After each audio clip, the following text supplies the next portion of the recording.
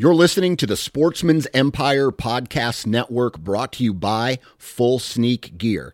Check out their entire lineup at fullsneakgear.com.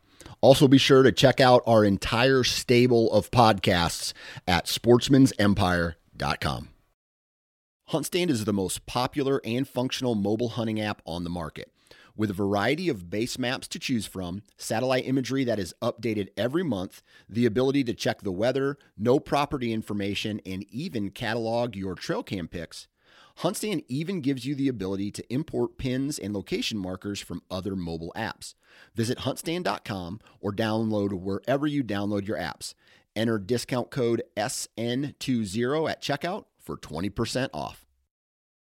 New from Moultrie Mobile, the Feed Hub offers first-of-its-kind cellular connection and control for nearly any spin cast feeder on the market. When used with the Moultrie Mobile app, you can monitor feed and battery levels, run feeders on demand, receive alerts when feeders are clogged, and remotely adjust feeding times. The Feed Hub is ideal for anyone who maintains feeders.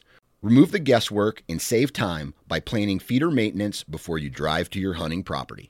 For more information, visit MoultrieMobile.com.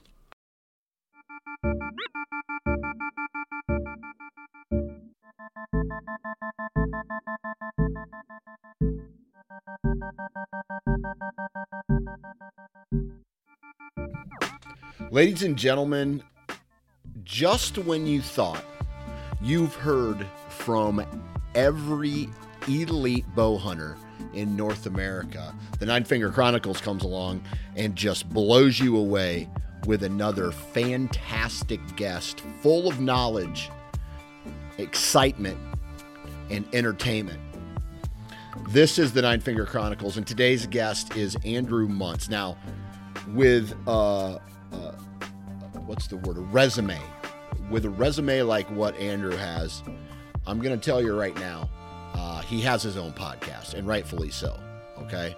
They call him the Magic Man. I've heard that they might, a couple times they call him the Magic Man. And in the fall, he goes out and he just gets it done. Now, he used to really suck, right? But then through failure, and then through learning from failure, and then applying what he's learned to a new scenario, he started to get pretty good at deer hunting, right? And he started to have success. And that's what we all want, ultimately. And this episode is going to be fun. And I really enjoy talking to Andrew. That was a huge bullshit type of intro, but hopefully you guys enjoy it. It's a fun episode, man. He talks about the struggles that he's had to go through for most of his bow hunting career, sitting in the same stand over and over, not learning from mistakes, just like having to compete with dumb luck, and ultimately using historical data to continue to go back and go back to the drawing board and then ultimately find success. So you guys are going to enjoy this. He is the host of the Ohio Outdoors podcast here on the Sportsman's Empire. So if you're from Ohio or the surrounding states, tons of great information and content coming out of that podcast. And today we're going to get right into the commercials here. Let me check here. What do we got? Okay. We got the Woodman's Pal, right? If you're looking for a tool to keep in your truck, to keep in your pack, we're calling it a habitat tool because ultimately that's what it is, man. Hacking down weeds, hacking down sticks, cutting out places to put your blind, cutting shooting lanes, clearing out vegetation that's going to help you hang trail cameras. These are just a couple of the things that you can use the Woodman's Pal for. You can go to woodmanspal.com and check out all of the features that this made in America habitat tool has. The best part about it is it's made in America, and this company's been around since 1941. Right? I think back in the day, it could have been like World War II or something like that. All the soldiers were carrying this thing on their hip.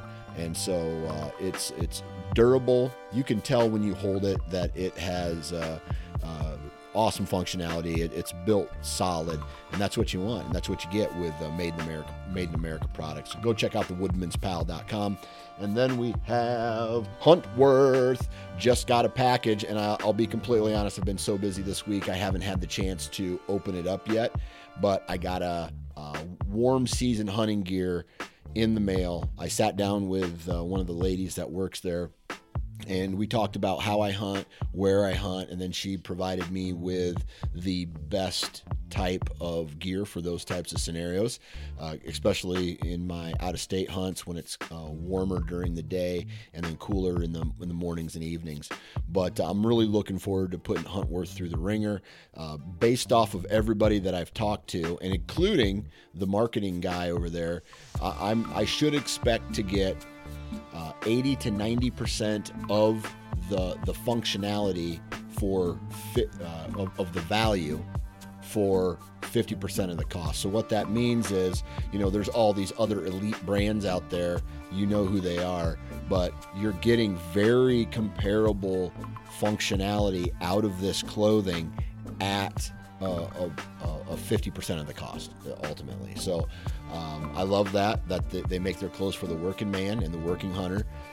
And so go check out huntworthgear.com and just take a look, just browse. That's what I do, is just browse through everything and say, okay, I can see myself wearing this piece of clothing in this scenario. And if you have any questions, hit them up, because they're more than happy to answer your questions. Other than that, I'm in a good mood tonight. I went to Wisconsin. I live in Iowa, but I went to Wisconsin last week to go visit Vortex Optics, and I came back with 24 Spotted Cow beers, and I drank 3 of them before I started recording this episode. They're tasting so good, I might just go drink one more before bed. Guys, the antlers are growing. I'm starting to get freaking fired up right now, and it's just a matter of time before I go get my trail cameras out and start collecting the data on this year's targets. Hopefully you guys are doing the same. Hopefully you're getting excited. Good vibes in, good vibes out, and let's get into today's episode. 3, 2, 1.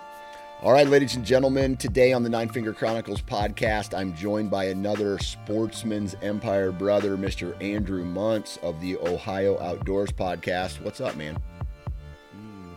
Not much. It's Friday. Yeah. We've been trying to schedule this for a few days now, and every time it turns around, it's kid stuff. Yep. This morning, I'm sitting here, got my 2, and I got the text from my daughter, Dad, I just threw up in the toilet. I'm like, this would be perfectly fitting for a conversation with Dave. So don't worry, honey. I went up, I checked out her, got her some more Gatorade. I'm like, checked her temperature. I'm like, all right, you're good. Tight. You're good. How old is she? 9. Okay. So she is right around I can leave you alone for a little bit, and go record a podcast and then come check on you in an hour. You got the TV remote control, you know how to use it type deal. Bingo. Yep. Okay. All right. What, she got the flu? No idea. Just started to come down with a little fever last night. So. Yep. My favorite is when I'm watching my kids just like demolish shitty food all day long. And it's like ice cream bars and candy and chips. And then I warn them, I go, hey, do you remember the last time that this happened? Do you remember that you threw up? You said you had a tummy ache and then you started throwing up? It's going to happen again. Oh, no, I'm fine this time, Dad. I feel good this time. And, yeah, Dad, you were right. I probably shouldn't have had that 8th ice cream bar today. They sneak so much food, dude. It's crazy. When your wife tells you that, she's like, last time you drank 18 beers, that didn't work well either. So some things never change. Exactly. I'm fine this time. Oh, life. Life is funny. How old are you? No, you got a 9-year-old, and what else? So my 9-year-old daughter, she's my angel, does nothing wrong, great student. Yep. And my 7-year-old son is the opposite. So when I say that, it's one of those things like we get a letter in the mail from the school one day that's like, oh, your daughter is in the 98th percentile of reading and stuff, and then the same week I get a letter in the mail for my son. It's like, oh, he needs to go to literacy camp. So when Okay. you're setting up your summer thing, you're like, oh, you're gonna go to 4-H camp and you're going to summer school, bro. Yeah. Whatever. The best one was the week we had, or not, it wasn't a week. It was like probably a couple month period. We got all these calls from the school, and the best was, I just want to let you know that your son, he depantsed some kid during circle time today. I'm like, Yeah. I don't even know where you learned that, bro. Yeah. Like we do not depant people in this house, but somehow he figured out how to do Oh, that. they figure out a lot on the bus ride specifically. That's where I learned a lot of stuff when I was riding the bus as a young kid. It's where I got my first fight, and I'll tell you this story. So there's this kid, and he was picking on my brother, right? And so I stepped in. This kid was between me and my brother in age. So I stepped in. I said, hey, stop picking on my brother. Then that kid's older brother, who was 2 years older than me, came up and he pushed me down. I punched him right in his mouth. And then I took his book bag and I threw it out the school bus window as it was driving down the highway to go to our house. and, and he started crying. I'm like, I thought you were tough. It was funny. And my dad got pissed because he had to pay for a new backpack or something like that. And the bus driver kicked all four of us out of the bus for like a week. So that meant my dad and mom had to share responsibility getting me and my brother to school, and it was just an inconvenience. So they weren't happy about all that. Can you imagine if you did that today with Yeah. all the stuff? You throw somebody's book bag out the window with a Chromebook or something in there. Oh, That's yeah. a lot. Yeah. If you It's not $100 at max knew. in 1991 or two when it happened. It's potentially thousands of dollars. Right. Nuts. Did you ever get in any fights when you were a kid? No, man. I would roll with people like you, and I would watch them fight. Okay. And plenty of those stories. But I mean, one of my best friends from high school, oh boy, he could lay it down. Yeah. And it was always fun to watch. But yeah. Yeah, we had a couple guys in our crew. They were the biggest shit talkers. They would talk shit, and then right when it was about time to go down, they did that Homer Simpson meme where they just disappear into the bush, and then the fight would break out, and then this guy was nowhere to be seen. And then as the fight's getting over, he shows back up. He's like, "Hey, hey, hey, what? Come on, guys, let's do this." And we're like, "Dude, you just missed it." So, yeah, I think that's we could life. go on and on stories for a long time. That's a fact. Sometimes those are fun, more fun to talk about than deer hunting. I mean, I got all day, man. Till that text message comes up about puking. Yeah. So. Okay, so I don't know what kind of money the Ohio Outdoors podcast is making, but you put in a pool. Is it brand new or you redid it? No. So we bought a house in February of 2020. Okay. Right? So right before the world ended, Yep. and it was the greatest thing ever. It had a pool in it at the time, and I wasn't really sure what to think. I've never had one, never been around one, all that kind of stuff. Two young kids. Turned out to be like the greatest thing ever because it kept them so occupied during that summer of shutdown. But it was a little bit. It was small. Had this like wood privacy fence that was. Its lifespan was up, and we had a couple storms here recently that would like knock some of these panels down from the wood fence. So it was like one of those things where it had to be done. The fence needed to be replaced. Did the rest of it really need to be done? No, but I was like, it's still small, and it needs to we're talking the patio surrounds and all that kind of.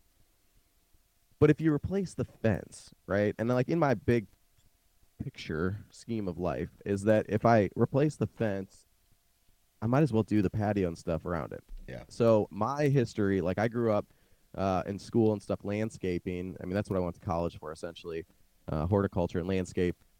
So I put patios and stuff in the past. I knew what was going on, and I'm talking pavers, that kind of stuff. I'll try to make the long story shorter. Is that I was going to pay somebody to do it. one of my buddies, my customers, and my wife and I had a little disagreement one day in which I was told to cancel the project. And a few days later, I then tore the entire fence down because it had to be replaced anyways. And I said, F it, I'm going to do this myself because I know how to lick papers and it can't be that hard, right? Well, of course, it was like this 4-month project Oh of boy. borrow skid steers from people and getting the blocks and all the materials and moving it, fighting the weather and weekends and kids' schedules and soccer games and baseball games and everything that goes on. Well, finally, I think my project is about complete, and I sent you some of the pictures there. Yeah. But I think I turkey hunted twice this year. I really want to get out, but it was one of those things. Like if I had free time, I had to be on that. Yeah. If not, we weren't going to be able to use that pool at all this summer. Right. So Right. Yeah, man, that's a tough one. Like I'm currently working on a deck right now, and I stripped it all down to the frame, and now I have to put. I'm in the middle of putting what's it called, like vertical board covers, like this rubber and glue tape over top of all of them, so the joists last longer. And then I'm going to be putting new wood on it this weekend. So Father's Day weekend is basically just going to be one big project for me. And so I'm not really looking forward to that. I know how to do it. It's just I got a big pile of scrap lumber that I need to get rid of too. And if I don't hurry up and just get on it, it's going to be September or October, and I'm going to still have to be working on it. And I'm like, and then if I go hunting and there's a pile of shit in the backyard, my wife's going to be pissed at me, and I don't want that leading into the deer season. So, dude, the shit never ends, no. right? So the whole time I'm working on this project, I'm watching the rest of like my life crumble. Not my life, but the yard. Okay, that other fence goes down, and the chickens are over there. They're getting out, and man, I got everything. The lawn was too long. It was just like, but you had doing all this stuff, and it was driving me nuts. Anyways, I think I'm in a pretty good spot. Like I told you, basically last night was the first time I pulled my bow out to start. Yeah. Getting in the groove, but yeah, I need to go replace a string on my bow. I got it. I might to get it out of the way.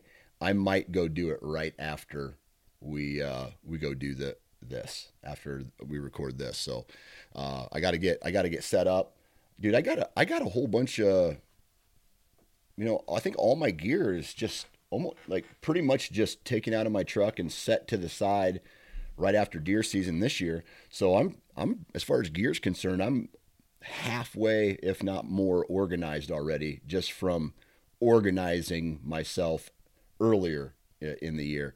So from a gear standpoint, I'm good to go, and I just get my bow set up. On your bowstring, so that bow you bought last year, right? That was new last year. 2 years ago. Yep. Have you been shooting the original string on it the whole time? Yep. This will be the first replacement. This will be the first replacement. Yep. So it's been 2 seasons of it. How often do you replace your string? That's a good question. A lot of it has to do with what it looks like. This one looks pretty rough because, I go on these out-of-state hunts. And so if I'm going in on a stalk, I have the bow in my hand. So there's a lot of contact to it. You're pulling it through weeds every year, walking to the tree stand, taking it out of your pack. There's always some kind of friction on it. And so I try to avoid it, but it's impossible. And so I usually, if I don't replace my bow as a whole, I usually just replace the string, which I'm going to do this year. And I do it at about every 2 years. So I let it go. I'll use it 2 seasons and then replace it. Got it. Yeah. That makes sense. Yeah. All right. So in the past, you said you've been bow hunting for about 20 years now, right? Oh man, I think I got my first one in like 2008. So whatever that comes out to be. Okay, 2008. So almost 20 years of bow hunting. And then you've also said that you suck at bow hunting. I suck at bow hunting. Why do you think that you suck at bow hunting? So whenever I do anything, my wife tell you this, anybody tell you this, it's like we're going all in. Yeah. It's not going to be kind of dipping your toe in the water. But I didn't grow up hunting. Yeah. And I think I got my first gun in like 2005 or something. Went on a couple, shotgun, whatever. That's what Ohio is shotgun, or it was at that time. Anywho, I decided that I could get in the woods more if I had a bow. Mm-hmm. At that time, I lived on a 200-acre farm that had a creek, it had ag, it had woods, it had ponds, it had everything. I mean, it's freaking habitat. Yeah. Um, so I was like, all right, I'm gonna get this bow and I'm gonna basically teach myself how to hunt. And I made a lot. Looking back, I'm like, man, I did a lot of things wrong. Yeah. Right? I sat that same stand all the time. I would not play the wind. I just all kinds of stuff that I Right. just didn't do right. So I think I went about 6 years before I got my first deer, and that actually came in a deer drive when I got a doe. But it was a major 6 or 7 years, I can't remember, but it was like it was a total. It was a major challenge, and I don't know if you and I have talked about this on here elsewhere, but the very first time I shot a deer with a bow was probably like 2012, and I didn't realize like if you shoot them, they don't just automatically die. Okay. I thought like, and maybe I hadn't watched enough videos, and that you got to remember like YouTube and stuff was kind of in the infancy there, and I would think at that time I was reading Field and Stream and all the magazines or whatever, but I shot this thing and it was like, well, why didn't it just die? It didn't make sense. And I was shooting, I think if I went back, I think those arrows are probably like 375 grains, 100 grain mechanical broadheads, like just the complete opposite of what I'm doing now. But Yeah. at the time, like I just didn't know. And some of it was, whatever the industry was telling you at that time. And Yeah. so to me, when I say I suck at bow hunting, okay, realistically, I've gotten better. Do Yeah. I still have mistakes that I make? Yes. But like last year was my best year ever. I got my first buck with a bow. But I also had mistakes and I had things I have to figure out that, why did that happen? Yeah. And so it's like anything in life, you're kind of constantly learning. Yeah. But yeah. I want to talk about. So you got a buck last year, right? With your bow. Yep. Yep. So let's talk about what went right. What went right last year that put you in the right spot for this deer? Historical knowledge was Okay. part of it. Dumb luck. And I'm trying to think. So everybody always talks about the first week in November, and I'm sure that that is a good time Mm-hmm. in the woods here in Ohio. But the properties that I've hunted, now I've been on these for a few years, and for whatever reason, I don't know if the does in this area just get hot later. It's always the back half of November Yeah. is when you start getting them daylighting. And so this one camera, I mean, for 2 or 3 years, it was like November 21st to 24th, they were there in the daylight. There is a big buck coming through there. And I'd say big. Now, these aren't Dan Johnson big bucks. This is more than a spike, right? So,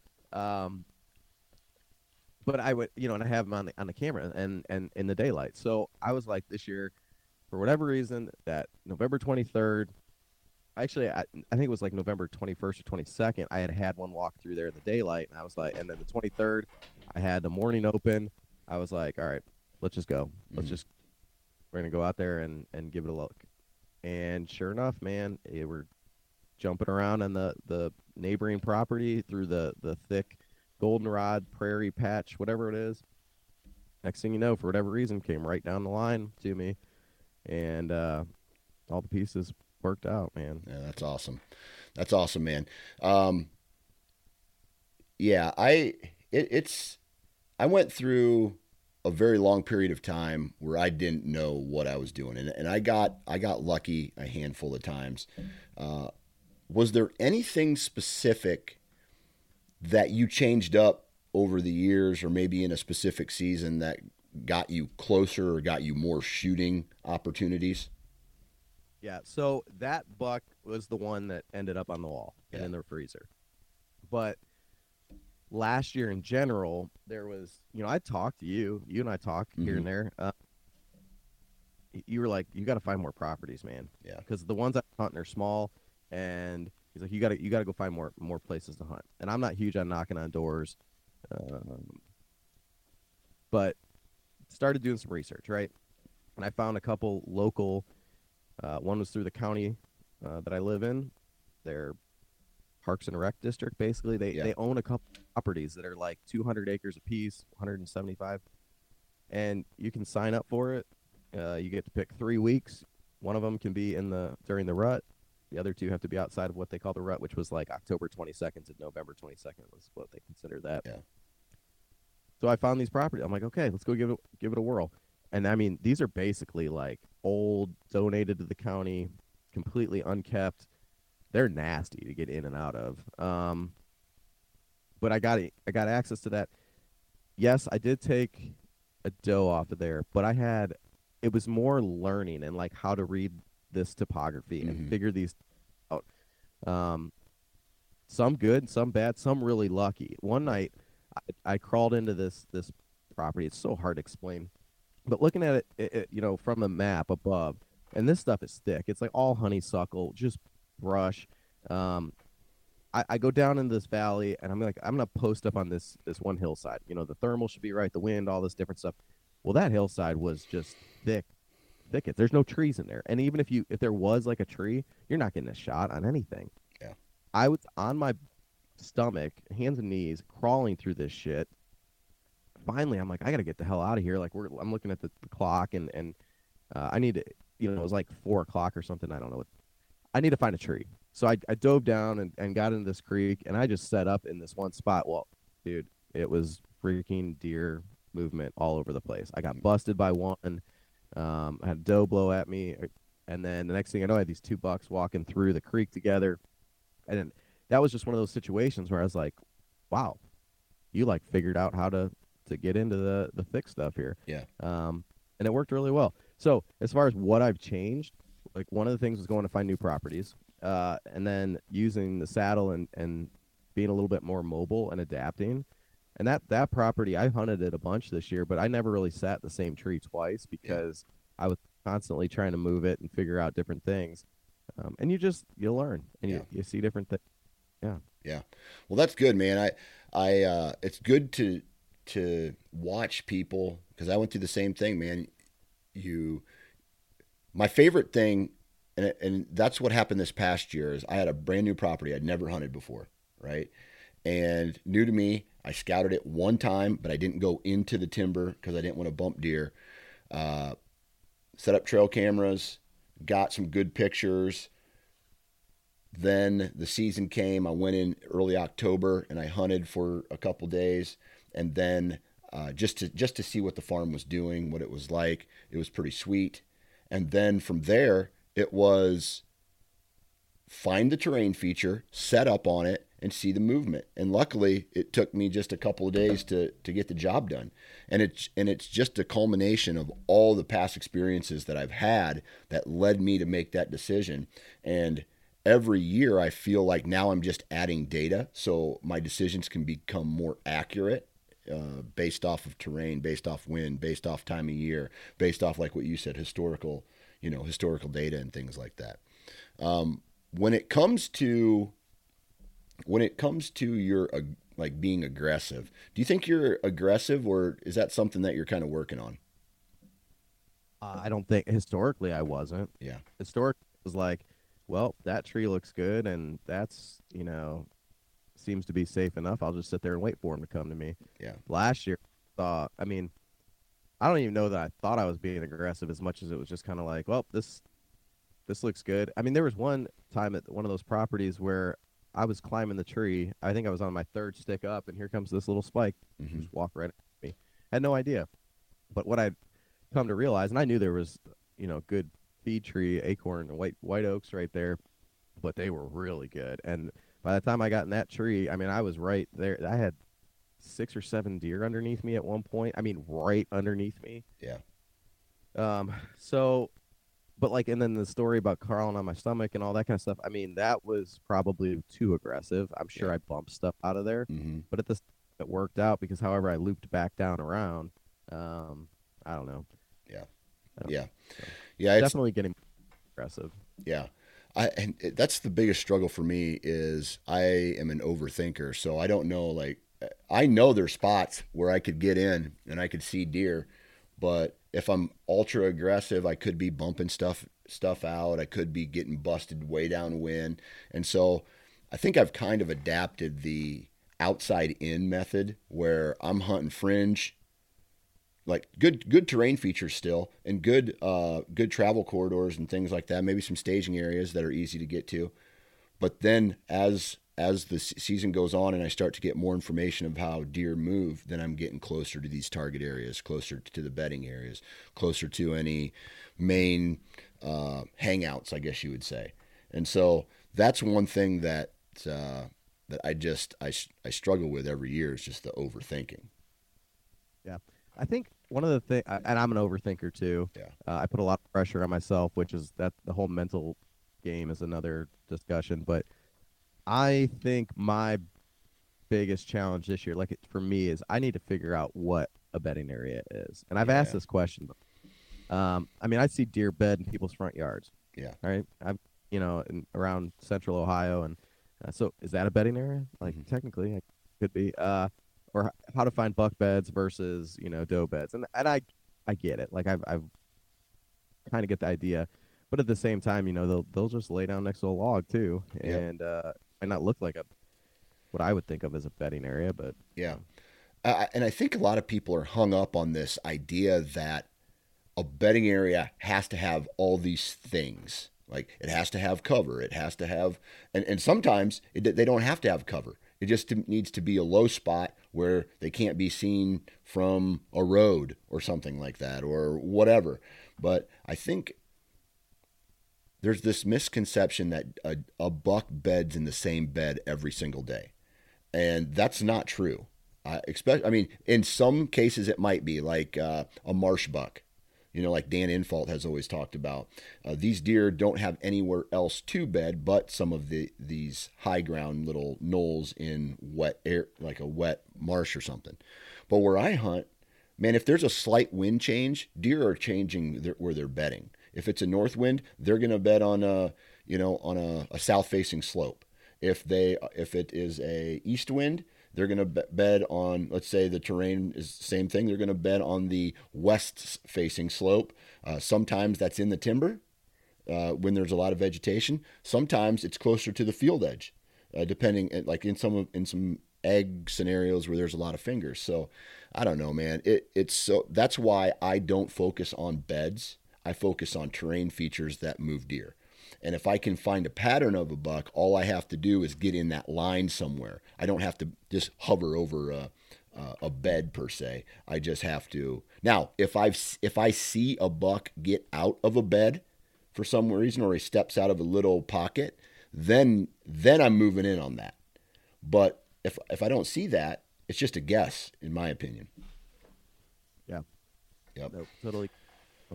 So, do you think that as far as becoming a better bow hunter, what's the next step? What are some other things that you're going to be working on this season, next season, that you feel is going to make you a better bow hunter?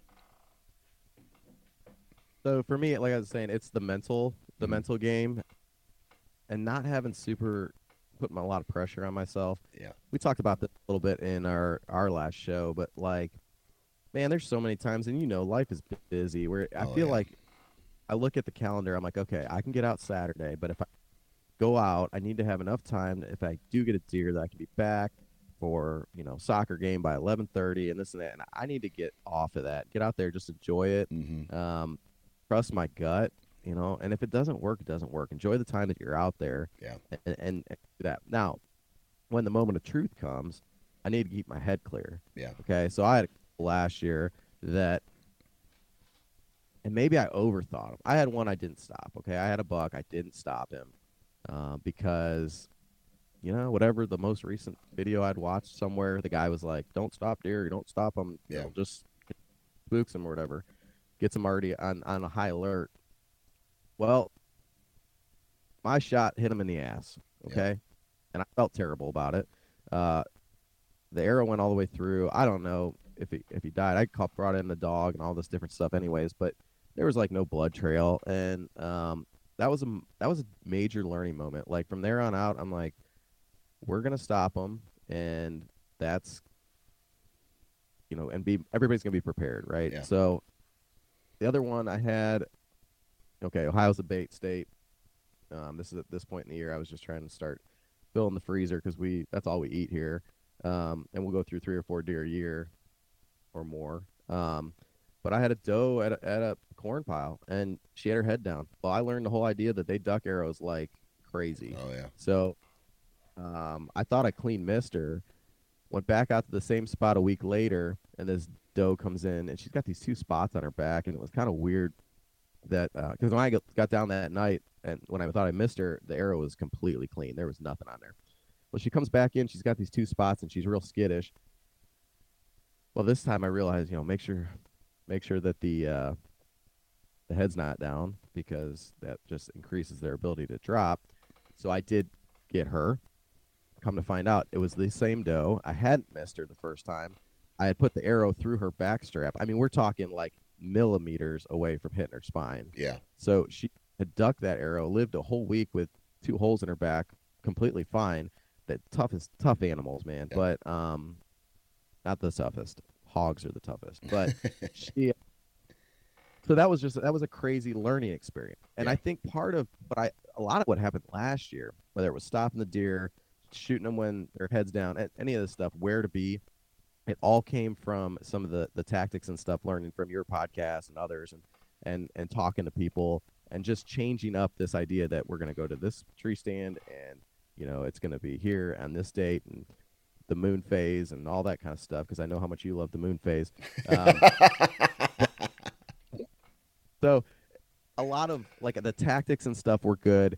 It was the execution. So moving forward, I'm working I got to get that really dialed in. I want to be 100 this year. I don't want to have a buck I hit in the ass, right? Yeah. And I don't want to, because I'm not proud of that. That's terrible. And I mean, that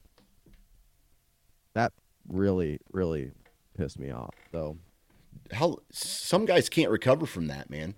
I've talked to guys who have made a bad shot and they've just straight up hung it up in the for that season. They're just like, I don't know, I don't want to go through that again. I mean, that's how much respect they have for the animal, which it's hard to master because I've done it before too. Man, I haven't had a ton, but I've had enough bad hits. And it's because either I rushed a shot, or I didn't shoot at the right time, or I completely blacked out and just didn't know what was going on. And this past year, even with a little hiccup with my arrow falling out of my bow and having to get a new arrow put in my bow, I felt like I was a little bit more in control. Total control? No, but more in control in that moment of truth. Now, when that arrow fell out, I went, ah, but then I got my shit together, got another arrow knocked. I didn't want to stop him because I felt since he was already spooked watching the arrow fall out, he would have just bolted. But so I shot him, hit him back, the whole story. And so it's all learning experience, man. And I feel like you can't let that mindset let you quit. You just got to turn into a killer, man. And you just got to get back on your horse and go get it again, especially if it's a shot where a deer will live, like a backstrap type scenario. I always debate, like, okay, I gut shot a deer, let's just say, and I could never find it. I did that to a doe tag once, and I thought I smoked her. It was high lung, and I followed really good blood for a long time. It was like high lung, but I just could not find her. And so I don't know what I hit. If I hit some kind of dead zone in her body, or if I did hit upper lung and she just didn't die. I'm not sure. And I didn't use that tag. I said that doe was, but I feel like guys just need to get back on the horse, forget about it, and start getting after it again. Well, I think in life, I mean, if you quit every time you didn't win a game, or you didn't, go wrong, you're not getting anywhere. Right. So you got to learn from that stuff. And Yeah. so, like, sitting today, I still run through my mind those mishaps I had last year and how to make them better so that it doesn't happen again. Yeah. And maybe the mishap that happens this year that I haven't ever thought of, but that's part of the. I don't want to say it's part of the game, but it's kind of part of the. It's part of the process, right? I had one which I kind of have a question for you, but when you talk about dropping your arrow, which was a great story, I had one last year. I think I ended up taking 4 deer with my bow, but one of them I took, I shot, I missed because I hit a twig, right? And it must have hit the twig and deflected into the side of this good sized oak tree, and I mean, bump, like boom. That deer did 2 hops, and then just kind of casually walked around. I put another arrow in, and took her. Yeah. Do we give deer too much credit when it comes to some stuff? Man, their body language is everything, right? And the woods, they're a lot louder than everybody thinks. Like if you ever just sit in the woods and listen, there's some days where it's dead quiet, but then there's other days where you can hear, a whole tree when they sway in the wind. They're making like bending noises. Branches are constantly falling out of trees. There's birds going crazy. Other animals are walking around, right? And so in some instances, yes, but in some instances, they have adapted to be the ultimate radar detector. You know what I mean? Like they hear something that just does not sound right to them. Whoop whoop. They pin you from a long ways away. Other times, man, I've been walking to a tree stand through dry picked corn, and there I saw a doe eating alongside of it, and I just walk. She's eating.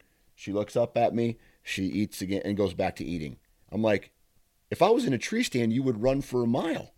Type scenario. And so it just blows my mind. Body language, individual deer, that has a lot to do with it. How much pressure is already on a specific deer herd. Because I'm telling you right now, this new farm, I got so lucky. It's just very low pressure. There's farming that gets done on it, but they plant the crops, they mow the hay, and then they're only there for planting, for harvest, and maybe 2 times a year to bale hay. And that's it. And so it's a money farm, man. And those deer, I can get away with a little bit more than my other farm, where the deer, I have to make way less mistakes because the deer are keen to the pressure that humans and hunters and mushroom hunters and farmers and turkey hunters, and there's just more people on the property all year round. So right. I think a lot of it has to do with the property and the pressure. There was one of the first times I was out bow hunting. I remember I had a doe coming in, and I am a doe shooter, so I don't care. But she's coming in, and she had been 100, 150 yards away, and my bow, I was in a ladder stand. Mm-hmm. I pulled it down, and I don't know what my cam hit the side of the metal, little ting, right? Ting. Mm-hmm. She stopped and went the other direction, completely different direction. I'm like, so I think ever since that moment, right? Another one of those moments that just resonates in my brain time and time again. It's like, make sure you never hit anything. But then I have last year where I literally, it sounded like a Sasquatch knock on a tree, and that deer barely cared. So I don't know. Yep. I know out west, when I hunt out west, man, whitetails are the spookiest there compared to anywhere else I've ever been. Maybe the Michigan deer that I had an encounter with, those deer were pretty skittish, but you don't get a second chance in a place like South Dakota or Nebraska with a whitetail. They see you or smell you, they are gone, and they're gone forever. So, and then what else we got? Like Iowa here, I can get away with a little bit of movement. For the most part, a lot of it depends on my scenario and how high I am. But I feel like you can make a little bit of mistakes and still get away with getting a shot off when they're inside shooting range. Yeah. I'll tell you, one of the things I think that's helped me also grow as a hunter and just get into the scenarios where I've got deer present in the realm is hunting other states. Yeah. So I over to Pennsylvania for a few years now, and just trying to. I mean, those big mountains, big woods, totally different than Ohio ag land. Yeah. Went up to Michigan last year on Drummond Island. That's its own little world up there. Yeah. But you utilize some of the same tactics and stuff to get into these spots and end up seeing deer. It makes makes for a more enjoyable hunt. Actually, absolutely. I want to spread my wings more, and it's tough to do with my schedule, but I want to start hunting more states, man. Even if it's just like for a day or two, I want to drop down to Missouri. I want to pop over to Illinois. I mean, I have really good states. Like Missouri's over the counter right now. Illinois is over the counter right now. I think Wisconsin and Minnesota are both over the counter states. So I can go and hunt those four states. Nebraska right now, well, not as much anymore. I think some of their tags are now limited. But Hey, yeah, I'll tell you, the one you got to take off of your list is Oklahoma. Went down there, did some hog hunt. There are no deer down there. Okay, there are no deer in Oklahoma. John Hudspeth, you can pay me later, but there's really no deer in Oklahoma, Dan. So you don't need to talk about it anymore. And yeah, don't worry about that. so I did not draw Kansas this year.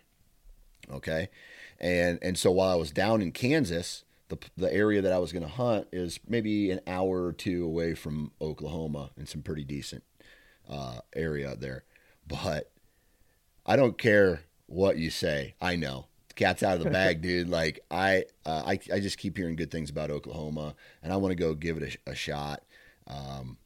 And every year I know he's got a private land scenario. John does, but either way, there's good deer there in Oklahoma. I want to go find one.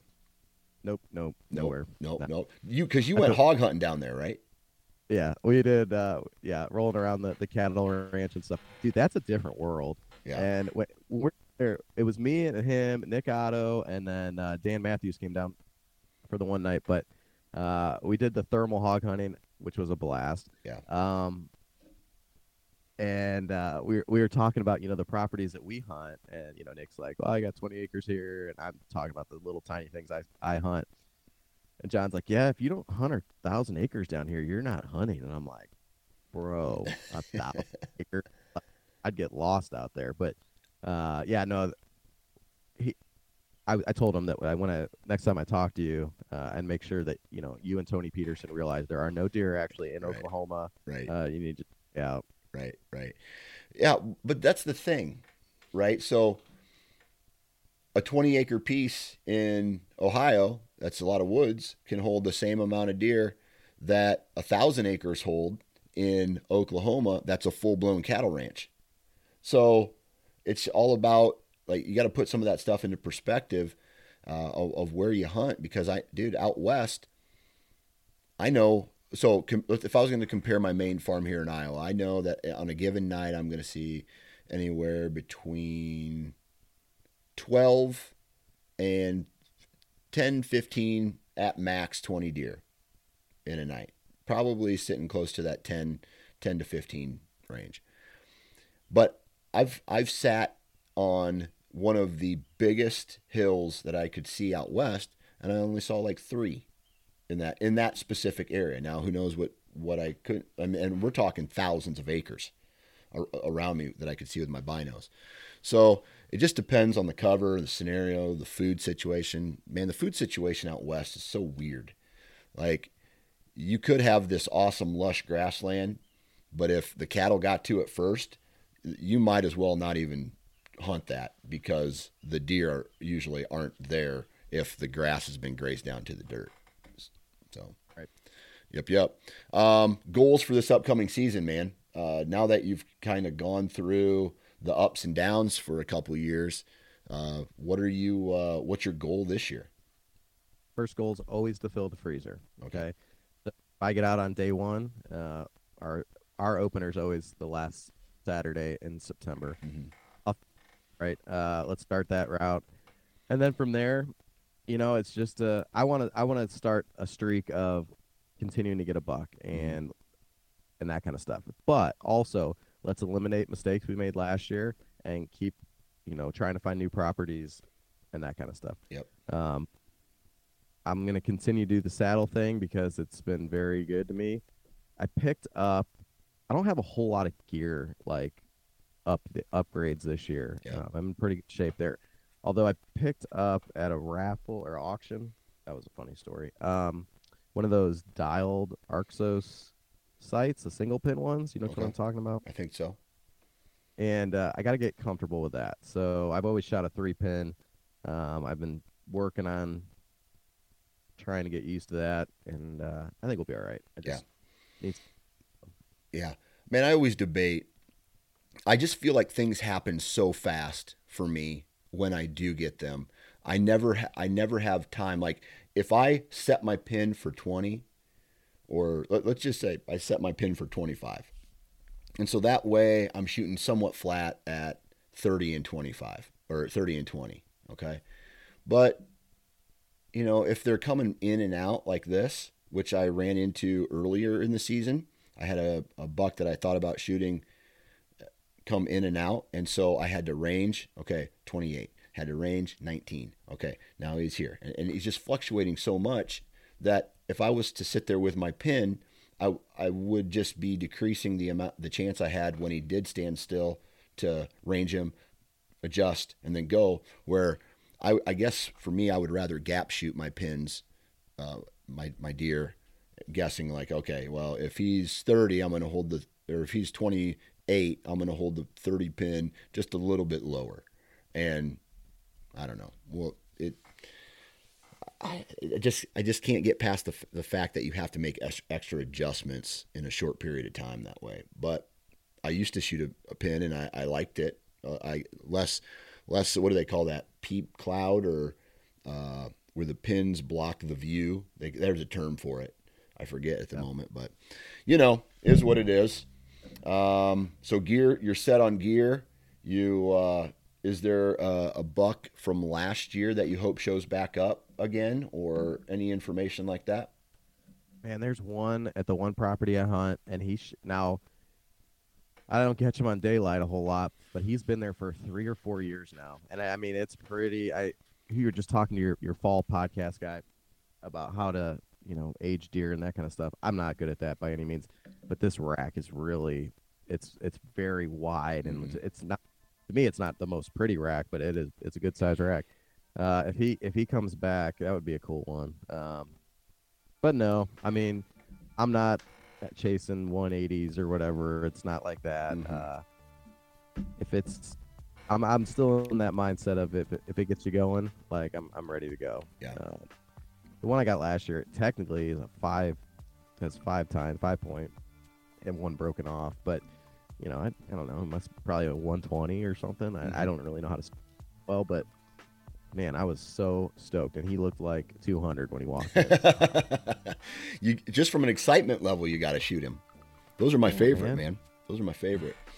All right, man. And I think I went so long without having the opportunity. Oh, okay. Like, to even have me that was worth anything. That I was like, I remember one time. Okay, not to get. I know you're trying to wrap up here. I was like so mad. I was like, just, dear God, I will shoot the next deer that you send underneath me. And next thing you know, it was like 10 minutes later, out comes this little fork horn, right? All right. And I look, and the other side's broken off. I'm like, I'm not shooting that thing. Like, I said, when I asked for a deer, I asked for a 200-inch state record. Now, can you please make that happen? Right. You said the worst looking deer in front of me. I let him go. I didn't shoot him, but oh God, that's funny, man. Well, I tell you what, man. Good luck the rest of this, this upcoming season. Hopefully, all your whitetail dreams come true. All your out-of-state hunts. Where are you going out of state? Planning on Pennsylvania and Michigan again this year. So okay, all right. Two slam dunk states, right? Right. So, good luck this upcoming season, man, and hopefully all your hunts pan out. And thanks you for making time to hop on today, man. I appreciate it. Thanks for having me, Dan. All right, ladies and gentlemen, that brings us to our close. Huge shout out to Andrew for taking time out of his day to BS with me for a while. Huge shout out to Tethered, Wasp, Vortex, Hunt Stand, Woodman's Pal, and Huntworth. Please go and support the companies that support this podcast. And lastly, man, go to iTunes, leave a 5-star review. If you have any questions, comments, or concerns, hit me up on Instagram, Nine Finger Chronicles, and spread the love, spread the positive energy. Good vibes in, good vibes out, and we'll talk to you next time.